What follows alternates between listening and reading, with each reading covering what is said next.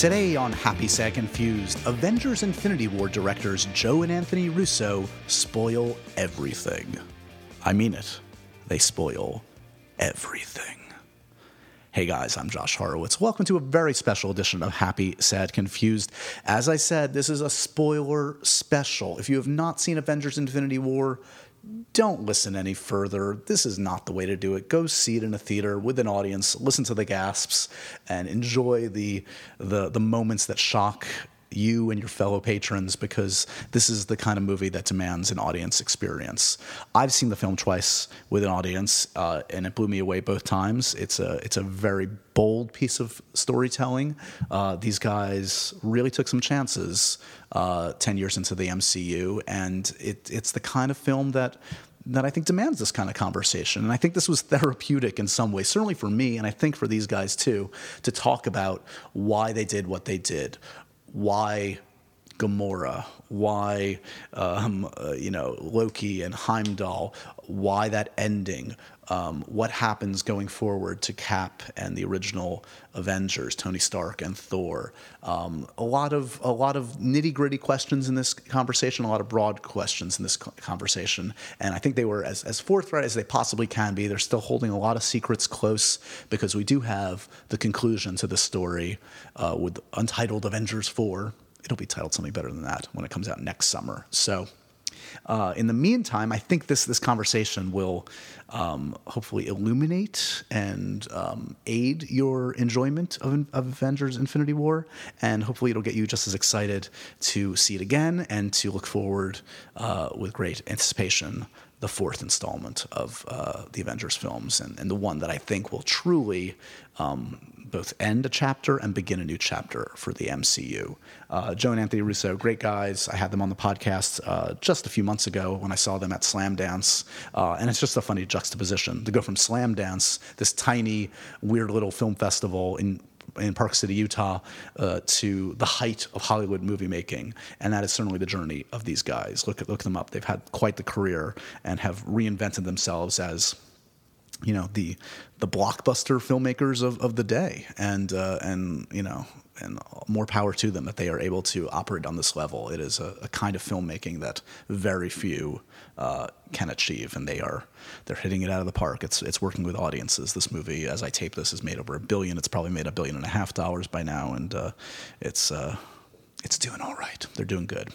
Anyway, I'll get right to the conversation, because there's 45 minutes of spoiler talk on Avengers Infinity War waiting for your ears right now. As always, please remember to review, rate, and subscribe to this podcast. Spread the good word of Happy, Sad, Confused. It makes this podcast worth doing if I know that you guys are listening and enjoying it. So without any further ado, here they are, Joe and Anthony Russo.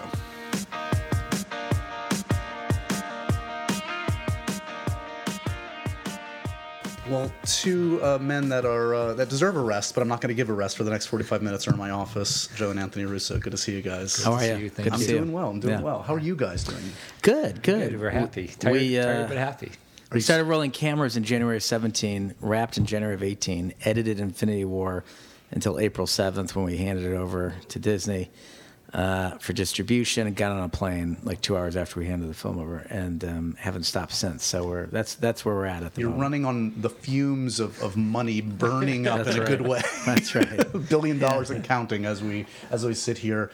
I mean, as I just said in the intro, and I said to you guys, it's been about a week and a half when people start to hear this since the movie's been out. So this is the conversation to hear after you've seen the movie. Spoiler warnings galore. We're going to get into as much as you guys are willing to get into. I know there's a lot that you need to keep close for the next year at least. Yeah. We'll do another one of these in a year. Yeah, that's right. Then we can really talk. Then we can really get into it. But this is a movie that demands, I think, this kind of like second and third look. I saw it for the second time the other day, and man, it's an achievement. It's also a bold piece of storytelling, and I think a lot of people, myself included, it took a second to wrap my brain around what I had just seen, because you knew you were taking some big risks in terms of, I mean, we could just list them. I mean, your villain is your protagonist. You kill, get rid of, whatever we want to say, half of your heroes by the end of the film. Or as we like to put it, Thanos saves the universe. Right, it's all a matter of perspective. Obi-Wan Kenobi, a certain point of view, right? Yeah. A lot of your, ostensibly supporting characters are carrying more of the load in this one. Cap doesn't have a huge role. So I'm curious, I guess, when you started to unleash this on the world, was there a concern that the audience wouldn't go to one of these places? What was the biggest hurdle that you were worried about the audiences getting? There's a certain calculus to the storytelling, and it started in Winter Soldier. And Anthony and I like these game changers. We like deconstructing mythology. End of Winter Soldier, it rips S.H.I.E.L.D. apart. End of Civil War, it rips the Avengers apart. End of Infinity War, it rips the Marvel Cinematic Universe apart. So I think we've slowly been leading the audience towards this big revelation or this big climactic moment. And it's important for us because these are the kinds of stories we like, and they're the stories we like to tell. And I don't know if we know how to tell them any other way than that there are stakes and bad things can happen, and sometimes villains win. It's a little bit of the world we live in right now. Certainly. Did any of those things that I just rattled off and you started to rattle off feel like an actual risk that you were? I mean, in comics, yes, the comic audience is kind of used to this storytelling. This is actually it struck me, it's almost the most comic booky film I've ever seen in many respects. I'm used to, as a kid growing up, on one page being on one planet on one side of the universe, and the next page you're on the other side. Comic audiences may be used to this, but a film audience maybe less so. I mean, look, this is a great question, but we like to, Joe and I just like to make a hardcore commitment to serving story and serving character. And what is the most surprising thing we can do? What is the most challenging thing we can do? Where can we take ourselves as filmmakers that we didn't expect to go?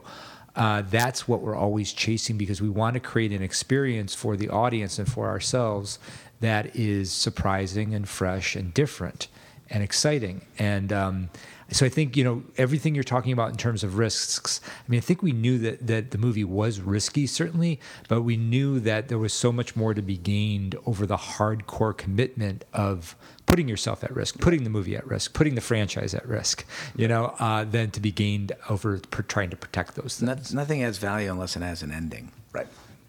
And this is the final chapters of the book that Marvel's been writing for the last decade. There'll be a new book written after this, but let's end this with a bang. Let's do something compelling and thought-provoking. Okay, so let's start to get into some of the nitty-gritty stuff. So the film starts, picks up in some ways off the heels of Ragnarok, and you're kind of coming mid-battle. Was that always the opening? Was that scene always intended to be the opening? We had gone through many iterations of this script. There were a lot of different drafts. I mean, the story played out in lots of different ways. And part of what you do in a movie like this, because there is no template for it, nobody's ever taken, this many pre-existing franchises and tried to combine them in one film. So we really couldn't look at anything as a template for it. There was a real discovery process over a course of a year and a half. I think this scene in particular... It was when this scene came about when we really started to commit to Thanos as the central character of the movie. The notion that we wanted a smash and grab film, which was a movie that starts at go and doesn't stop until you get off at the end. Right. And it also sets up for the audience that anyone is at risk here, because you without kill question off a bunch of characters right from the first three. Right. We wanted the stakes people are high to know that the stakes were real and that the movie was going to go to a tonally complicated place, and we do that from Jump Street. Thanos dispatches of the reigning villain of the Marvel universe within 5 minutes of the opening of the film. Right, and not to mention, very key is that that fight between him and Hulk, which sets up our greatest warrior is just pulverized. Yes. Yeah. Thanos is the Genghis Khan of his universe. Hulk fights through rage, and it's a bit it's a messy process when the Hulk fights. Yeah. Thanos is precise and incredibly well trained, and unbeatable one-on-one on a battlefield. So we wanted to illustrate to the audience by dismantling the Hulk graphically and violently that they didn't the Avengers a one-on-one or alone did not have a chance against him. This was something new. Let's talk a little bit about some of the people we lose in those first scenes, because obviously these are all very carefully considered discussions. So Heimdall, you know, I mean, is that who Thor is referring to? By the way, later on he talks about like his best friend. Steps to the heart. Yeah. Right. Yeah. Okay. Yes. So Heimdall, and in particular Loki, who, you know, obviously a fan favorite, and we've lost a couple times at least already. No resurrections this time. That's clearly a line that was very important to deliver and say, this time, this is it. Yeah.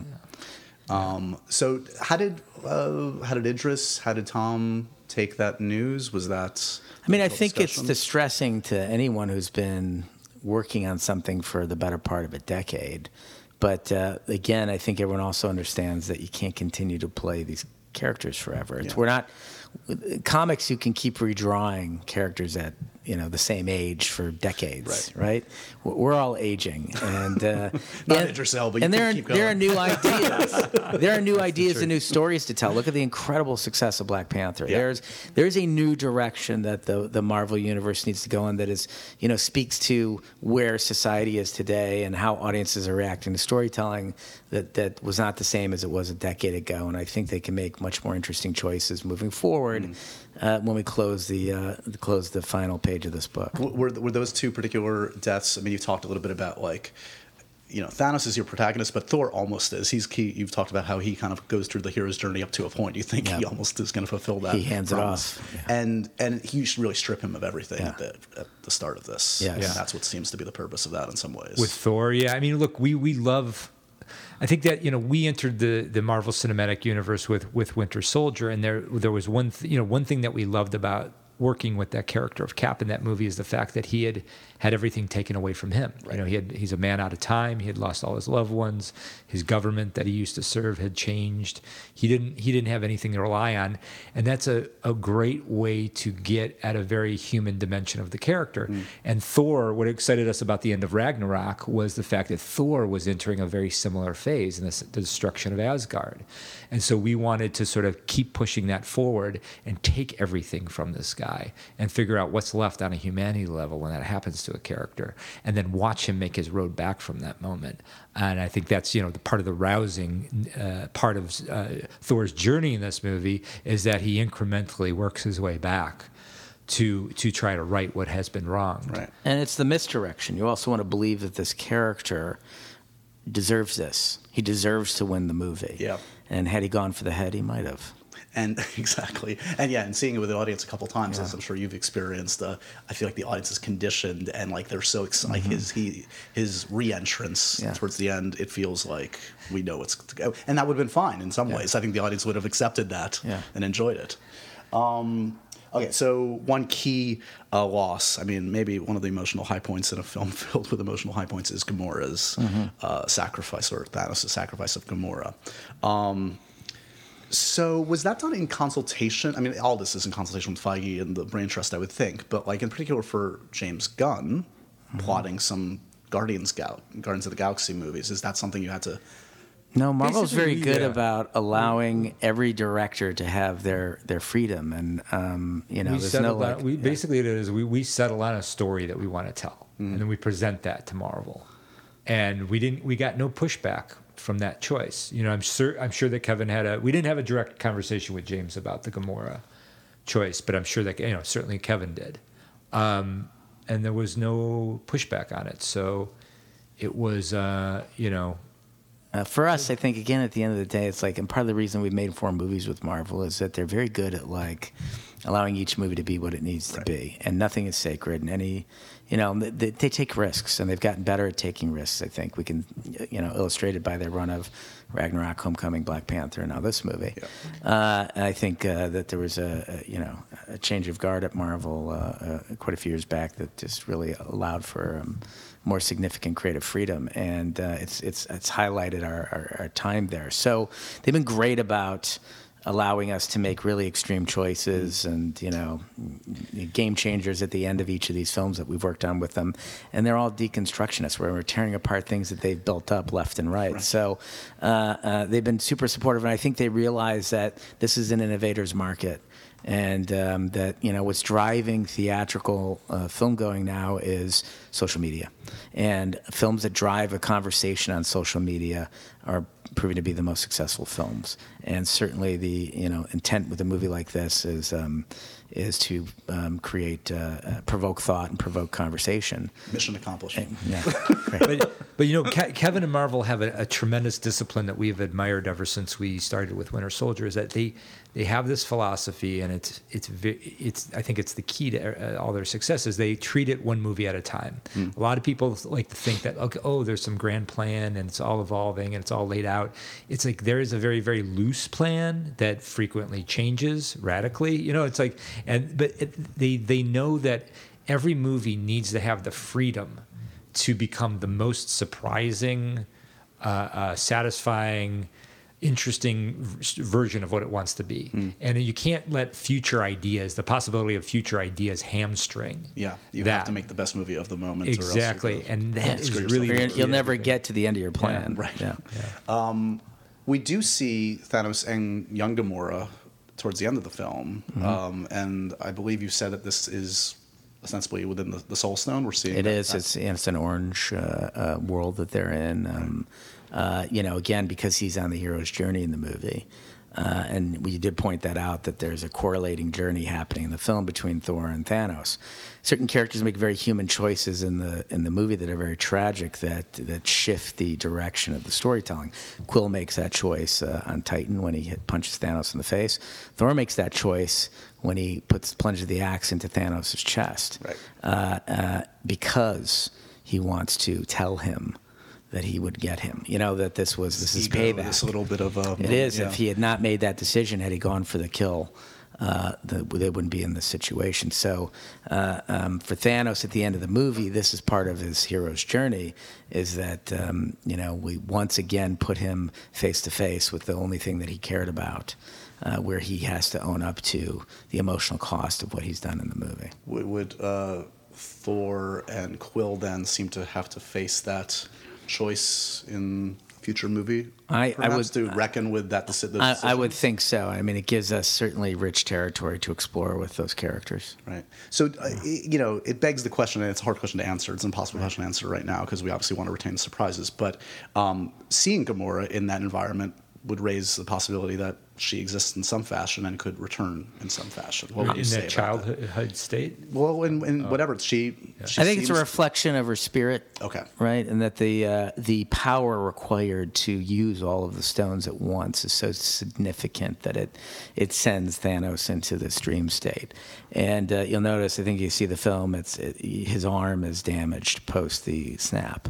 The gauntlet is damaged post the snap. It's the incredible energy required from it, and only because of his strength is he able to survive actually using the gauntlet in that capacity. But it does create this cathartic moment for him. So a couple moments that have appeared in toys or trailers or whatever the people have mentioned. One seemingly significant one is the Hulkbuster armor as a Bruce Banner seeming to turn into the Hulk. Was that something that was shot for this film that you decided to change? Was that something that...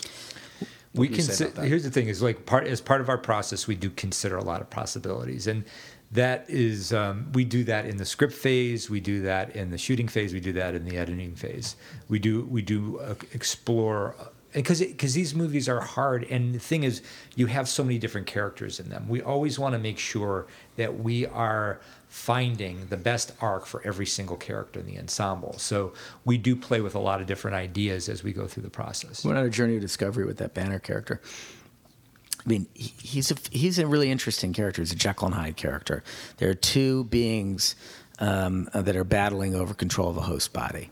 That's a unique story. It sets him apart from anyone else in the universe because of that. And these two beings hate each other, and don't like helping each other. And we thought it would be more interesting to explore Banner as a hero than Banner as someone who whines to get help from his alter ego who he dislikes. So we thought it would be a more interesting choice to take him down a path where the Hulk is not interested in helping him anymore, that these two have reached an impasse. with each other, and Banner has to rise to the occasion. So is that because of that initial battle with Thanos? Is like Hulk scared? Like what? Is there I think people have interpreted that Hulk's scared. I mean, certainly that's not I don't know that the Hulk he's had his ass kicked before, Sure. But and he loves a good fight. But I think that it's really reflective of the journey from Ragnarok, is that these two characters, are constantly in conflict with each other over control. Right. And I think if the Hulk were to say why, it's like, the Banner only wants Hulk for fighting. It's I think he's had enough. Right. Of saving Banner's ass. I think sometimes you see the disconnect that you're referencing with toys or trailers or whatever the case may be, because the work on those has to start so early in the process that it kind of predates where we arrive. The script, or could be things that we're talking about in the outline phase from a year prior to the movie. Got it. Yeah. There's also like what would seem to be like a money shot in the trailer of Cap leading the charge, seemingly in Wakanda. Is that something that, A, you cut out, B, we're going to still see, C, you did as a misdirect in the trailer for whatever reason? I mean, we use all the material that we have at our disposal to create a trailer. We look at a trailer as a very different experience than the movie. And I think that audiences are so predictive now that you have to be very smart about how you craft a trailer, because an audience can watch a trailer and basically tell you what's going to happen in the film. We consume too much content. So, at our disposal are lots of different shots that aren't in the movie that we can manipulate through CG to tell a story that we want to tell in a trailer. Specifically for the purpose of the trailer and not for the film. Like that, for instance, that shot that you're referencing was never in the movie in the version that you saw of the trailer. It was never even created for the movie in that version. It was literally created in that version for the trailer. Yeah. Got it. What about the line that Thanos has in the trailers about having fun? Having fun is not an anticipated byproduct of this. That was a scripted line from the movie that we replaced with another line that we thought was a little bit more specific to his storytelling with Gamora. I think he used to say that on Nowhere to Gamora when he emerged from the reality cloak as the ether exposed him. Got it. And I think we changed it to something that's a little more specific to the storytelling. There are several reunions and reunions to come in this film and the next film. Bruce and Nat have a moment, but it's an underplayed moment. There's very little dialogue there. Was there anything any more scripted? Did it feel like, again, you're serving 25 characters, whatever, so it's the necessity of the storytelling, but did that feel like the moment it needed to be? Did it feel like that? Was there different versions of that? For what the pace of the film is, yes. We definitely explored the idea of going deeper into that relationship. But one thing we loved about the movie, and we tried to structure it this way from the get-go, is we wanted a relentless pace. We loved the idea that Thanos was just one step ahead of them at any given moment, and they were doing everything they could to try to keep up.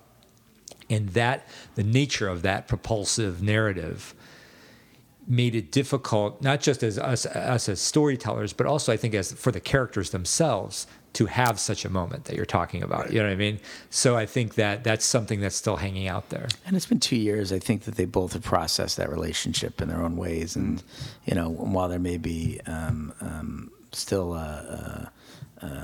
they may still relate to one another. I think they've moved past it. Got it. And we felt like, that we could deal with it in just a nod and a look to each other. You've got good actors who can convey a lot in that moment. Maybe the most burning question, Scarlet Witch's accent. Mm-hmm. What do we have to say about this? She's just acclimating to... No, we have intentionally tried to, and that's true. Yes, she is acclimating. We have intentionally tried to strip that accent away for a couple of reasons. One is you'll notice at the beginning of Civil War that Black Widow is training her how to be a spy. Mm-hmm. And two, she has now been on the run.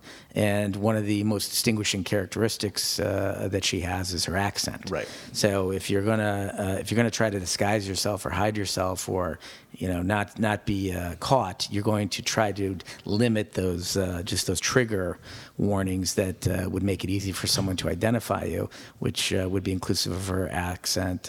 Clearly, Black Widow's a redhead is a incredibly distinguishing characteristic for her. That's why she has blonde hair. Cap, we've seen Chris Evans walk around in public with a beard and a mustache, and nobody recognizes him. So, simple things you can do to your appearance that just Although take not anymore. For yes, yeah. But take about 90% of your visibility away. Right. And for us, it was very intentional that we would just keep stripping that accent down to show her acclimating and hiding. Your post-credit scene is tantalizing in that it cues up a character we were very excited to see, and she's going to get her own film before we can see Avengers 4, Captain Marvel. Was there ever a thought, discussion, anything of actually seeing her in that, or was that the extent of in Infinity War in the trailer? No, we would have saved a reveal for save a reveal. And we also wanted to, it was very important to us we wanted to commit to this ending very hard. We didn't want to go past the ending very much. And we considered not doing any tags. Yeah. For that reason. We thought maybe it was too brutal. Everything's about trying to find balance. Right. There's a theme here, definitely.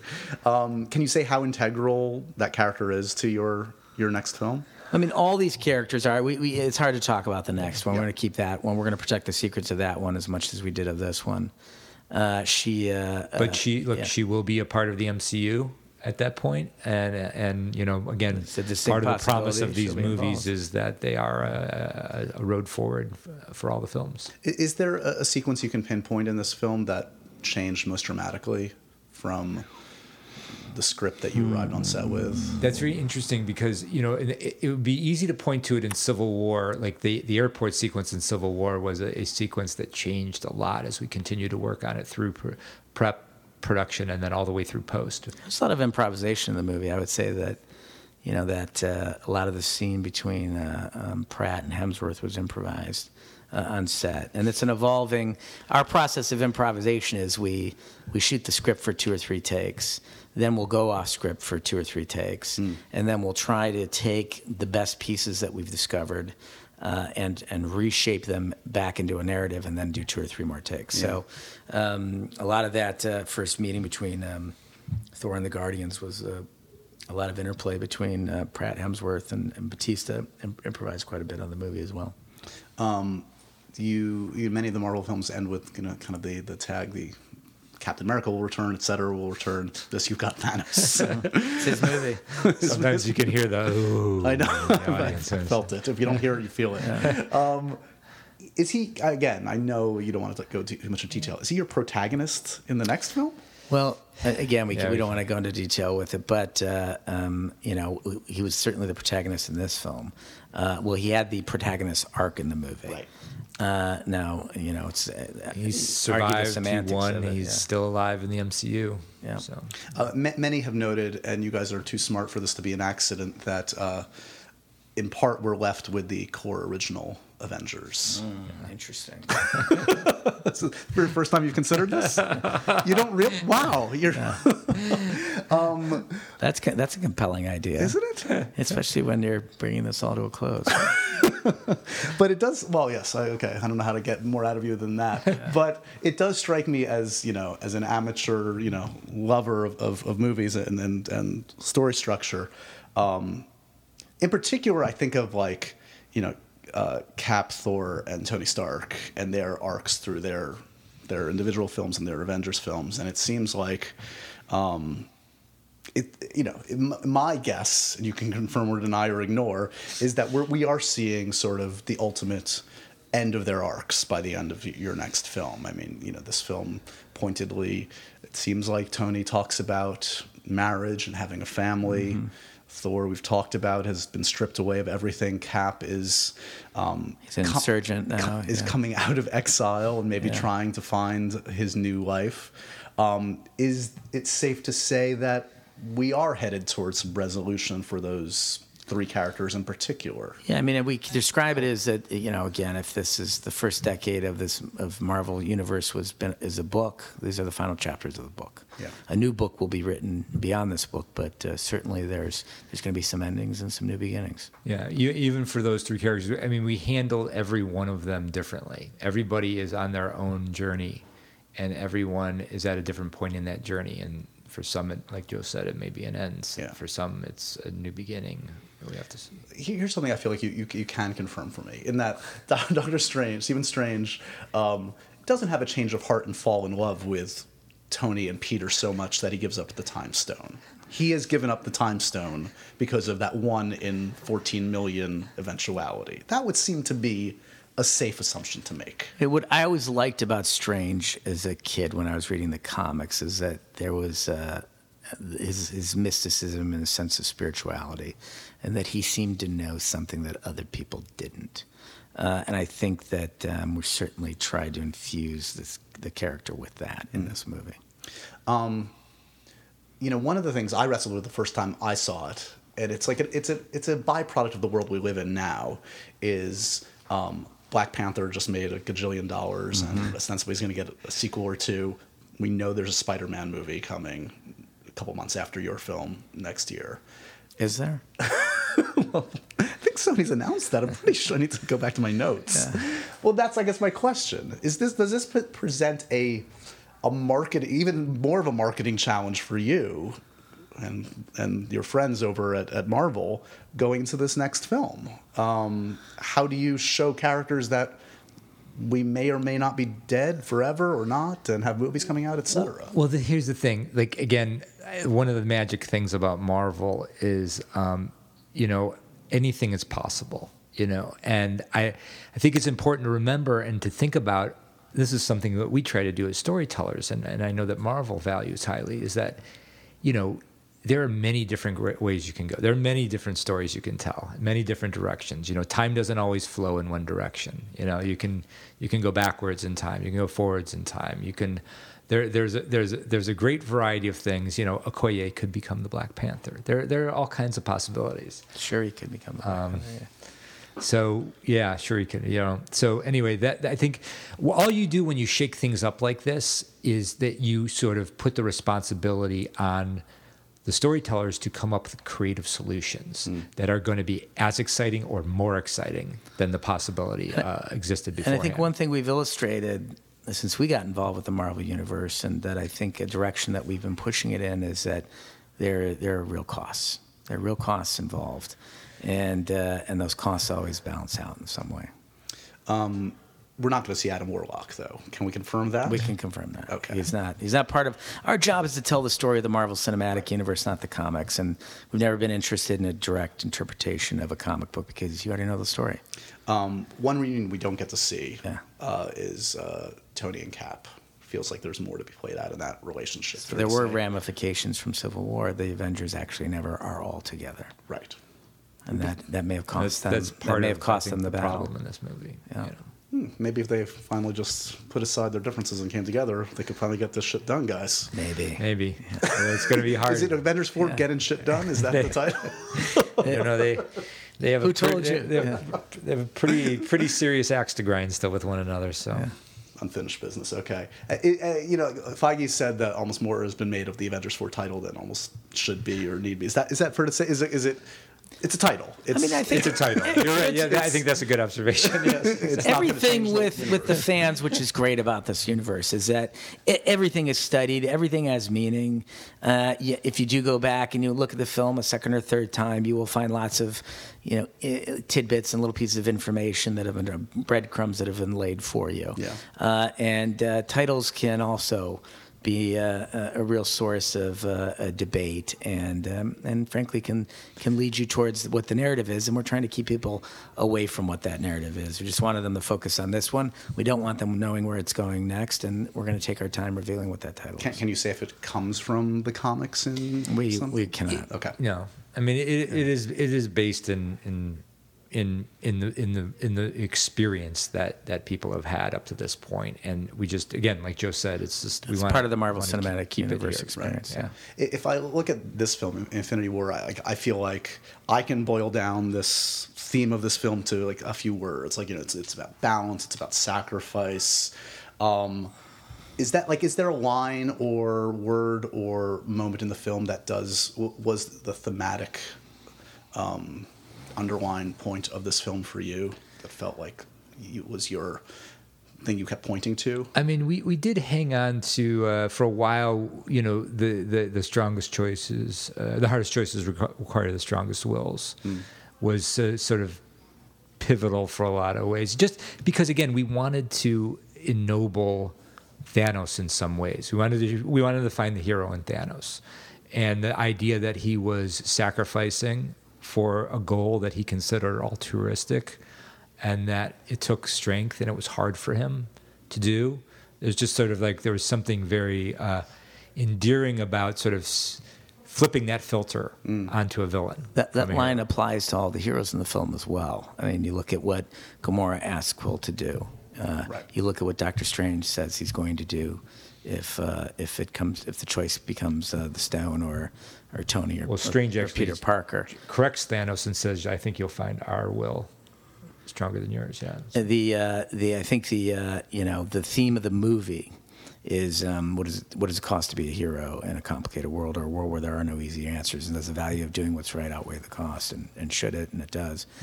And so that really is the essential line of the film. Is there anything you can say thematically about the next one that wouldn't ruin anything for fans in terms of what? About the next one Not thematically? really. It's just so hard to. Plus, we just we're starting work on it on Monday. We shot it. It's in the can, but we have a lot of work to do on it. These movies evolve as you edit them, so it's always better for us to wait until we have a frame of reference to talk about it. There's an adage, a movie adage that we love that says you make a movie 3 times over. Right. Once when you write it, once when you shoot it, once when you edit it. We haven't edited that movie at all yet, so we still have that whole incarnation of the movie to realize. And frankly, we haven't even completed, even though we shot the majority of the movie, we haven't shot all the movie. Got it. Yeah. And the fourth time, once after you yell at Sebastian Stan for talking about shooting a scene with Michelle Pfeiffer and people that we have no idea how they could possibly be in the next Avengers movie, right? Yeah, I think he was drunk when he said that. Okay. Fair enough. God bless Sebastian. God bless. He's amazing. He's amazing. So you do have a few sequences, some shooting left to be done on this next one. We do. We have some work to go back and do. We always do. I mean, it's an iterative process making these movies, and we constantly revise as we go. And these 2 films in particular have no template. There's nothing you can look back to, and it's not like a muscle that you could have developed over 10 years. Right. It's you have to watch it and go, okay, that makes sense. That doesn't make sense. We better fix that. And this, we can turn up the gas here emotionally. And this. We just thought of a better storytelling idea. Let's go fix that. And so you need the cameras and the cast to do that sometimes. I would imagine you had a unique vantage point being part of the Disney family and making a film like this, seeing how Last Jedi was accepted or not accepted by some fans. It was a very divisive film that I personally, I've gone on record in loving. But it also took some major chances and pushed the audience. And I think that I would argue that's why it is so rewarding. I'm just curious, did you have a perspective on that film in terms of how the audience reacted to it, given what you I mean, look, audiences are very vocal, and at the advent of social media, they become even more vocal. And I do think that is part of the process now of making movies, is that we're interconnected and that information can flow within seconds around the world. And that opinions and voices can be heard within seconds from around the world. So part of why we like making these movies is because we like telling communal stories. We grew up in a large Italian family. We like that process of feeling connected to people all over the globe. We love taking these movies on press tours because it's when we finally get out of a dark room with our editor and get to interact with the fans. And being fans, we want to share this because we create stories that we love watching, and then we hope other people are going to love watching as well. So, I think that there's a contract now between filmmaker and the fans that this is a communal process, and that we're all going to share in it together. As fans, I know you're as intrigued as I am, and as many, about the potential Fox merger and what that means for X-Men, Fantastic Four, etc. You've mentioned, I think, interest and love of Wolverine, like many. What do you do with Wolverine at this point, though? Coming off of what like Mangold just did. What could you do with Peter Parker after two? Okay, that's fair. That's fair. Sort of I think there's always new stories to tell. It doesn't mean that that maybe it's 10 years before the next Wolverine story. Who knows? And somebody's going to come attack me now for saying that. But there's always a path forward if there's a story worth telling. Right. And I think another thing that we appreciate about Marvel is that they're very good at making sure there's a story to tell before committing to it. And frankly, there's a lot of IP that's that can be mined. There's thousands of Marvel characters, and maybe there's a new direction to go in. Is there a character underserved either in the MCU or on the Fox side that feels like, through nobody's fault, that just feels like? I think we all agree that the Fantastic Four, needs its the correct story told. Yeah. Characters that were important to me as a child. Ben Grimm was one of my favorites too. And I think that there's a version of that film and that world that still needs to be told. I remember Peyton Reed way back when was going to do. I think he was going to do a period one. I think he was going to do ones that set in the '60s. Yeah, this would be interesting. But now, if you were to bring them into the Marvel universe, they'd all be quite old. Fair enough. That is also one of the, by the way, the intriguing things of sort of how this is all played out are kind of like, and Captain Marvel's starting to do this, is fill in the gaps. Yeah. Is kind of those unexplored years. I mean, you could, if one wanted to, you could even do the last couple years of Cap and Nat, on the run and those adventures. Obviously, Winter Soldier. It would be intriguing to see what adventurous young filmmaker wants to make of that if they do. There's 1,000 different directions. Yeah, maybe those stories will get told. Maybe there's a medium to tell them in. You know, I think that we live in a constantly evolving world right now where technology is advancing storytelling in a way that we've never seen before. And I think this generation in particular is more facile than we've ever seen, and I think craves more immersive storytelling than we've ever seen. And I think, 2-hour two-dimensional projection of stories has had a nice 100-year run, but I have a suspicion that may be evolving into something else over the next 2 decades. I'm going to let you go in a second, I promise. Are there any scenes on the cutting room floor of Hawkeye and Ant-Man just sitting around watching the world's events from their house arrest? Maybe we should leave. Mowing the lawn. No, they'll handle it. They'll be fine. Barbecuing. We never saw them. There was nothing shot of them. No, nothing was shot of them. Nothing was shot of them. That was a specific story commitment. choice. Yeah. Why? Yeah. There's we have a really interesting story cooked up for both those characters. And part of that story required they be under house arrest for. Have you seen Ant-Man and the Wasp yet? We have not. We're psyched to see it. What about Solo? Soon. Come on, the Disney folks have to take care of you. We haven't seen Solo either, but I think they've been working really hard on that. I mean, they might, we went up to the wire turning in our film. I'm sure they're going past the wire to turn to that. But we did just get the invite to the premiere, which I'm extremely excited Membership about. has its privileges in the Disney family, right? Yeah. And finally, you've definitely been offered a Star Wars film. I mean, this makes no sense to me. Being part of the Disney family, making these films that have made them so much money and also creative been satisfying. What's the holdup? You're making a Star Wars movie at some point. I think we've just been part of the Marvel universe, and I think they're very respectful of Kevin and the Marvel universe. And when we're done telling stories in Marvel, then is there the opportunity to maybe go tell some other stories. And we've not hidden the fact that Star Wars was a seminal experience for us, like it was for everyone else, and that the day Empire Strikes Back came out, I sat in the theater from 11 a.m. to 11 p.m. and watched it back to back to back to back. So I think we appreciate that universe as much as anyone. The question would be, can we find a story to tell in it, and what is it? And and these movies are really hard to make, as the Star Wars movies are, as you can imagine. And when we deliver Avengers 4 a year from now, we will have worked with Marvel nonstop on these 4 films for 7 straight years. So, and I mean, that has required a complete immersion on our part into our work there, and so that's a part of it as well. Well, like Empire, you've traumatized millions of young people. Congratulations, in the best possible way. It's heartbreaking. We had to grow up sometime, kids. Yeah, we had a Q&A.